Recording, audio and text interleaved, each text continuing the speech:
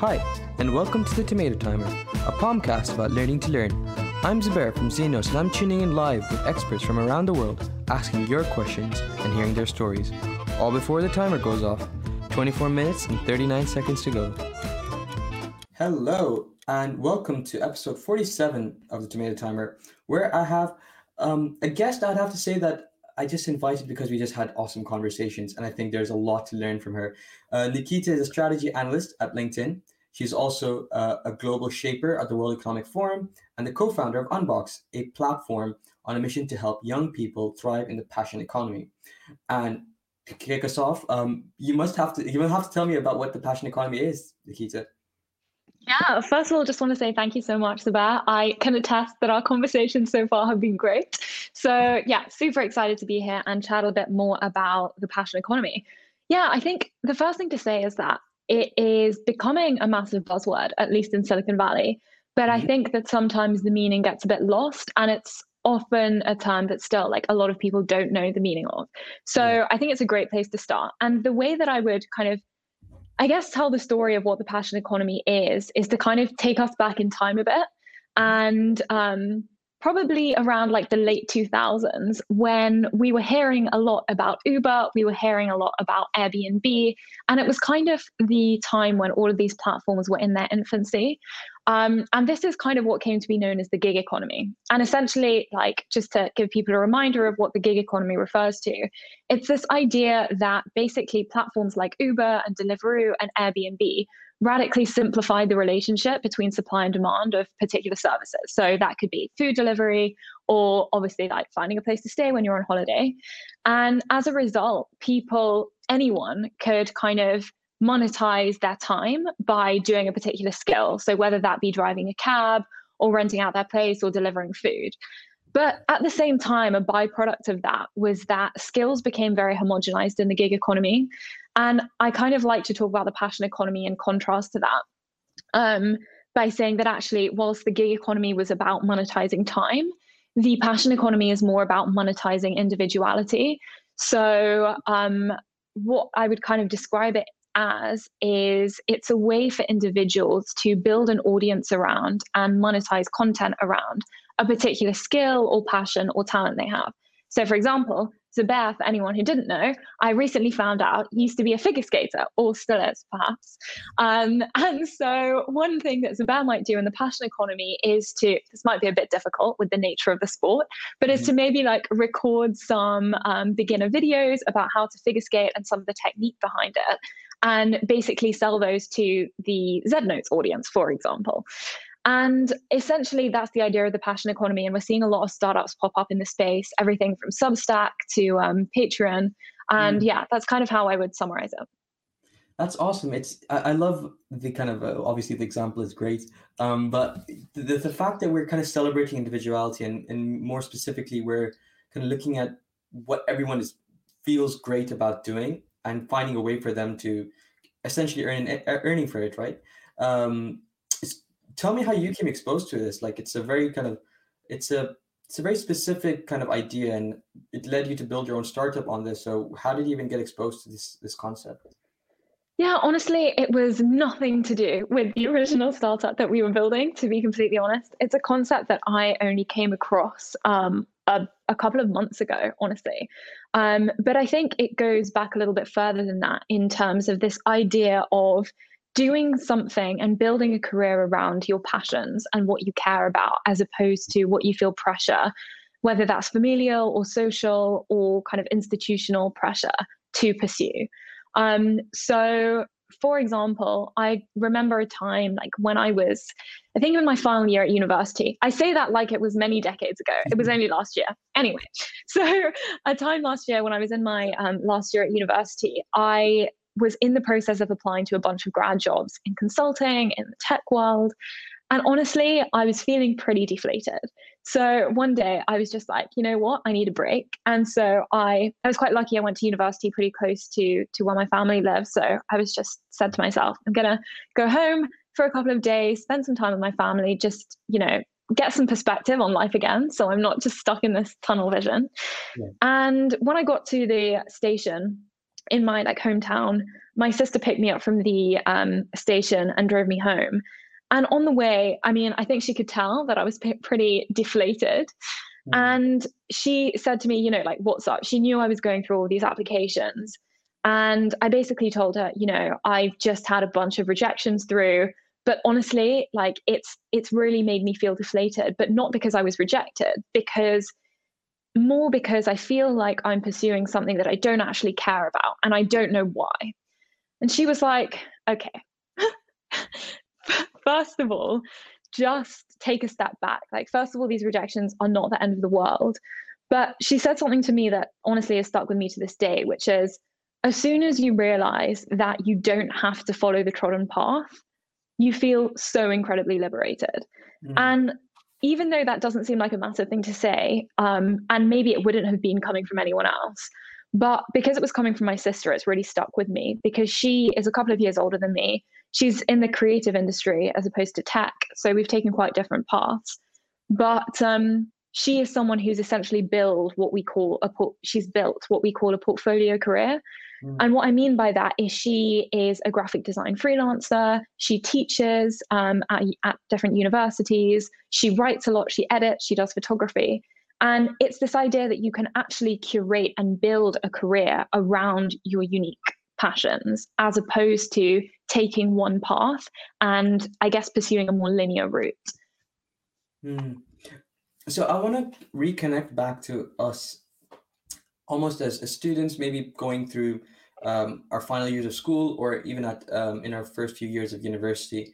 So this sounds awesome, and I think there's no lack of people talking about, you know, pursuing your passion. We've been kind of told that from a very young age. So let's talk about the practicality of it, and I want to connect to kind of your role as well. So you're actually working, and you have a startup, and you feel like you're kind of connecting with your passions in doing the different things that you do. So let's talk. Just tell me, how can it be practical to pursue your passion? Yeah, Zubair, I think that's such a great question. And one thing I want to caveat in this whole discussion is that I think the term passion economy, even though it might not seem like it, is actually quite problematic semantically more than anything else. Because I think it encourages, if everyone's talking about the passion economy and like pursue what you love and all this stuff, it's great. Of course, we'd all love to do that. But ultimately, like, it is coming from a position of privilege to say that it's always, one, possible, and two, easy to pursue what you're passionate about. At the end of the day, what the majority of us need to do is make a sustainable living, right? Yeah. And I think that often doesn't go in hand with pursuing your passion, and that's okay too. So I think that, like, we need to kind of try and dispel this pressure that exists around pursuing what you're passionate about, and more recraft the narrative to give young people a bit of like hope for the future, because I think that it's a very difficult time to be in university and to even be in school right now with so much uncertainty. But actually, I think that there's also a lot of opportunity right now, because we're seeing so much democratization through the internet and through these different platforms that let you build and create.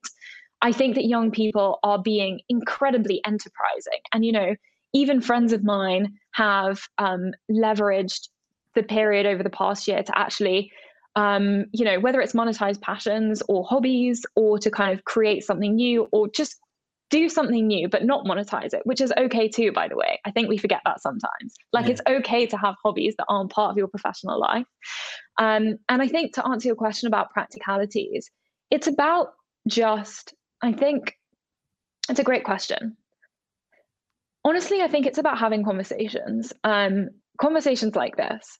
I think that often we have a bias to action, and that's the kind of mentality that's drilled into us by the internet and social media, that we always need to be achieving and having X amount of success and then showing it to the world. And yeah, I mean, okay, that's fine and great. But ultimately, for the majority of people, when you're in school and when you're in university, you're just trying to figure stuff out. I know I have no clue what I was doing. I still have no clue what I'm doing. And honestly, I just wanted to have interesting conversations with interesting people about a lot of different topics. And I would just really encourage young people to do that, to figure out what you're interested in. And if it's not one thing, embrace that. Like, that's the beauty of, like, again, coming back to the internet, I know it seems really high level, but that's the beauty of it, right? Because it allows you to explore different interests and things you might want to pursue without kind of restraining you to one path. I don't know. I'm curious as well, Zubair, like, do you think the same thing, or do you think there's like a more practical way to go about it? Well, the conversation is powerful because it's not just about the one person you speak to, right? I almost like would describe it as the energy you're putting out for a certain I love that. passion or just a pursuit. And I kind of connecting with my personal story of working on Zenotes and then turning it into a startup and then ending up after my degree to continue developing it, doing other stuff as well. It sounds like a very kind of like a it sounds like I had it very, very well planned out, but even in my final years of school, I didn't even know what I was going to do in my degree. As I went through my uni degree, I wasn't sure if I could complete my math degree. Once I finished it, I wasn't sure where I was going. How will I make a sustainable living? How can I continue to, not rely on my parents while still developing a platform, which I think is powerful. Mm-hmm. So the one kind of thread which kind of helps me almost grounded to this story are the people that have been involved. And it's conversation is part of it. I would also like kind of highlight like people like mentors, support systems which exist around you.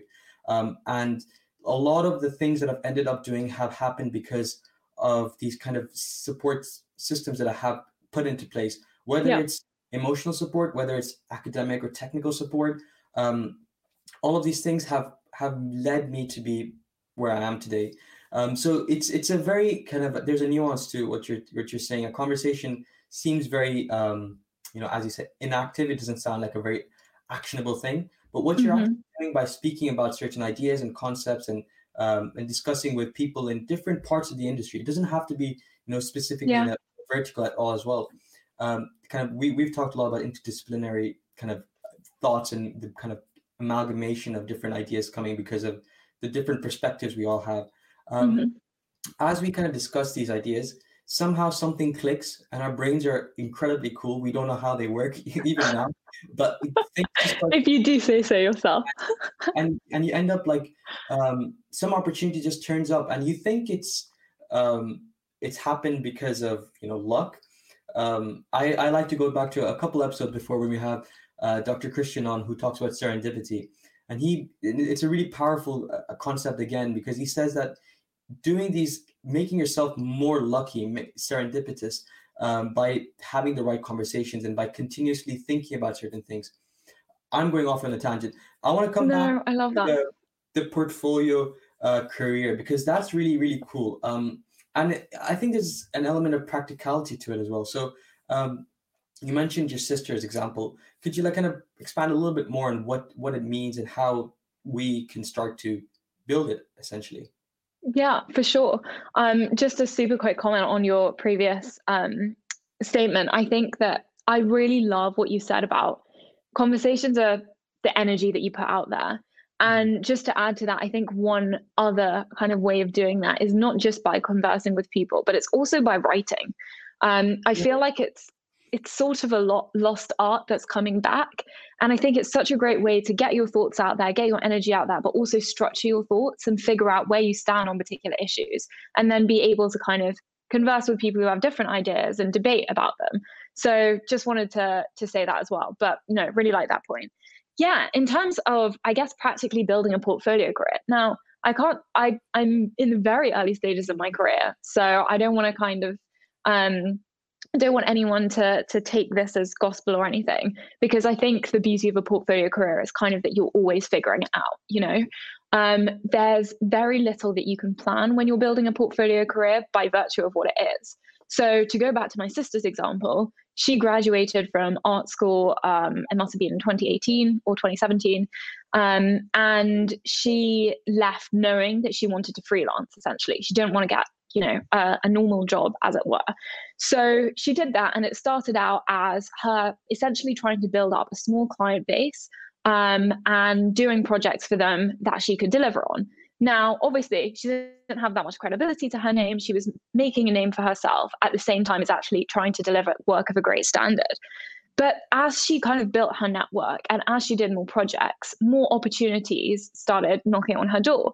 And relating back to what you said about serendipity, it's very much, I think of serendipity as, it's the energy you put out there coming back to you. That's probably a very inarticulate way of saying what you guys were talking about on the previous episode.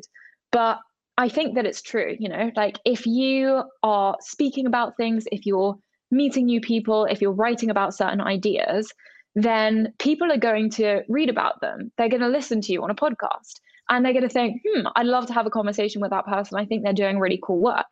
And that's how you start to build the sort of network of people who will be attracted to the work you do and who you can collaborate with and potentially do work for. So I don't think there's, unfortunately, one particular answer to this question, how do you build a portfolio career? Because it's also very industry and skill dependent. My sister's in the creative industry, I'm in tech and the startup world, so it's a very different thing. But I also think a big piece of advice is actually what you said earlier, Zubair, as well. It's like, get people on your side. And that doesn't necessarily mean in terms of a formal mentor. That could be an informal sponsor, friends who are a couple of years ahead of you, whatever it might be, because ultimately these are the people who are going to help us pursue that path. Yeah.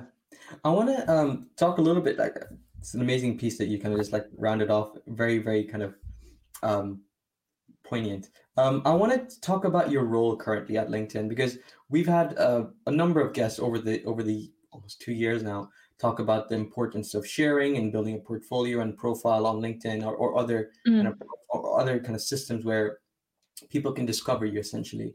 And obviously you're within the organization. Just tell me what you're working on right now. Yeah. So actually my role at LinkedIn is kind of also what got me interested in this whole portfolio career business. Because what I'm doing at LinkedIn is I'm actually on a graduate scheme called Strategy and Analytics.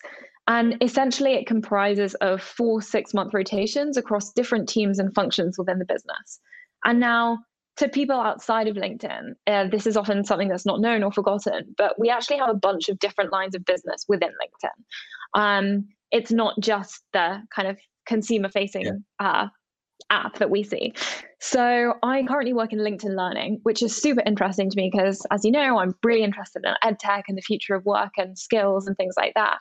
And so that's kind of a lot of the work I'm doing right now. Like, what does the future of work look like? What skills are going to be most critical to help young people as well as people currently in the workforce to kind of thrive, and sharing those insights basically. And I think that it's a super interesting piece of work and kind of place to be in now post-COVID, right? Because we're seeing like a lot of priorities shift from the company side, but also in terms of what higher education institutions are thinking about, how they're thinking about, the shift to remote, how they're thinking about digital transformation and building digital skills. So it's a really interesting time to be thinking about this area. And I think like COVID has just thrown into sharp focus trends that we were seeing before, but they're now just being like radically accelerated, Yeah, that makes sense. And I don't want to kind of regurgitate those kind of points about like building your portfolio and profile and writing stuff, but there is what are the kind of the insider tricks that you've picked up while in your role about how best to leverage your LinkedIn portfolio?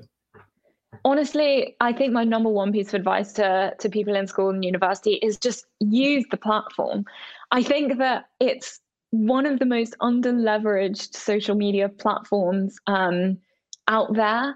And honestly, it's the perfect way to start figuring out what you want to do, who you want to speak to, I guess like what you want to be known for, like within yourself and externally. And so I just say, to be honest, like most of what I've learned has come from just posting on LinkedIn and creating content myself. And I would say that actually like the organic reach on LinkedIn is great. And if you just start creating content, that is often like very intimidating. So what I would recommend people start with is just engaging with other people, follow people that you think are really cool in the space that you're interested in, comment on their posts, offer an opinion, tag your friends in it, start conversations, and then gradually you'll build the confidence to actually start creating content of your own. I think one barrier that a lot of young people face when it comes to platforms like LinkedIn is they don't want to give off the wrong impression to future employers, right? Yeah. And they also don't think they know anything. At least I have often felt, I don't know anything. I don't have anything to offer. Why should I create content? And I just want to say, like, it's really not about the content you create. It's about who you are, like, when you're creating it. And I think that everyone has such a unique story and unique perspective. Don't ever underestimate how powerful that your like perspective and narrative can be. Mm. You know, I love this because it's echoing our previous episode where we had Justin talking about how to land an internship or how to do well in interviews. And essentially, he talks about how, you know, at the end of the day, loads of us are coming in with the same kind of GPAs or grades. And I guess there's so much homogeneity in the things that we're doing these days that everything we need to do now is kind of show up what's different about us. And I'll be honest, I didn't figure out, like, even with my LinkedIn usage, it's been very sporadic, but much more intensely than others.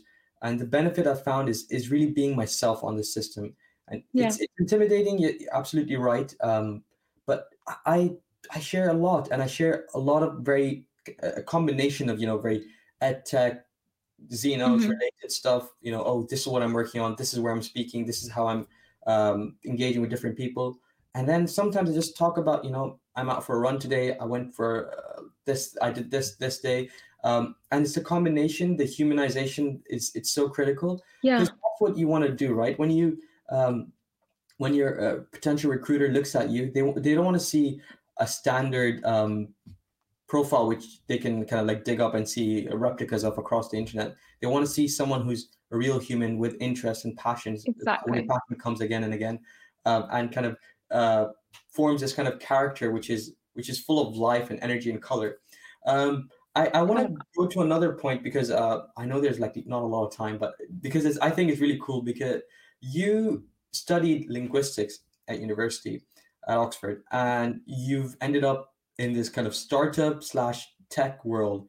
It does not seem very kind of like connected at all. So just like kind of a couple words on how that happened. It's all about that interdisciplinarity, isn't it, Zubair? First of all, I think this is way more common than we think it is. Like, the number of people going into careers or paths that aren't connected with their degree is massively increasing. So I'd say it's not that uncommon. But also how it happened is because I was really lucky to get quite a lot of experience in the startup and tech space when I was still at university. And through those experiences, I was able to figure out, okay, what actually do I care about? What motivates me to get out of bed in the morning? And even though I love linguistics, I mean, it wasn't that. You know, I knew that wasn't a route I wanted to pursue in terms of academia or education or anything. But I knew that, okay, I want to figure out how I can connect the dots between linguistics and the startup space and education and the future of work. Even though to most people, those things sound completely unrelated, that's where magic happens, right? That's how innovation happens. And that's what fascinated me. So that's why, like, maybe finish by saying, you know, to anyone who's like currently in university or even in school, just to go back to do a full circle. I would really say just embrace all of the different things you're interested in. And if someone tells you to like stop doing art or concentrate on academics, don't listen to them. Because ultimately your secret sauce is going to be the unique mix of things that you care about and are interested in. So that's ultimately how you're going to build a career that you care about. And I think that's pretty much it. That's amazing. And you've like really, really nailed the timing as well. We just have like less than a minute to go. Thank you so much, Nikita. It was like so much fun speaking and kind of trying to bring some of our earlier conversations into a more productized way so that others can hear as well. Yeah, definitely. Thank you so much for having me. Really enjoyed it, as always.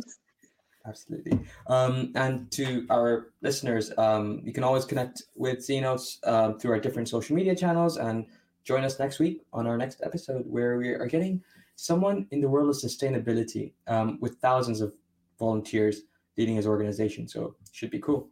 But that's all. Thank you. Bye-bye. And that's another episode of the Tomato Timer. If you'd like to ask your questions and join us live next week, join the Xenos Discord server. The invite link is in description. And to learn more about Xenos and how a bunch of students are on a mission of making quality education accessible to all, go to xenos.org. Bye for now.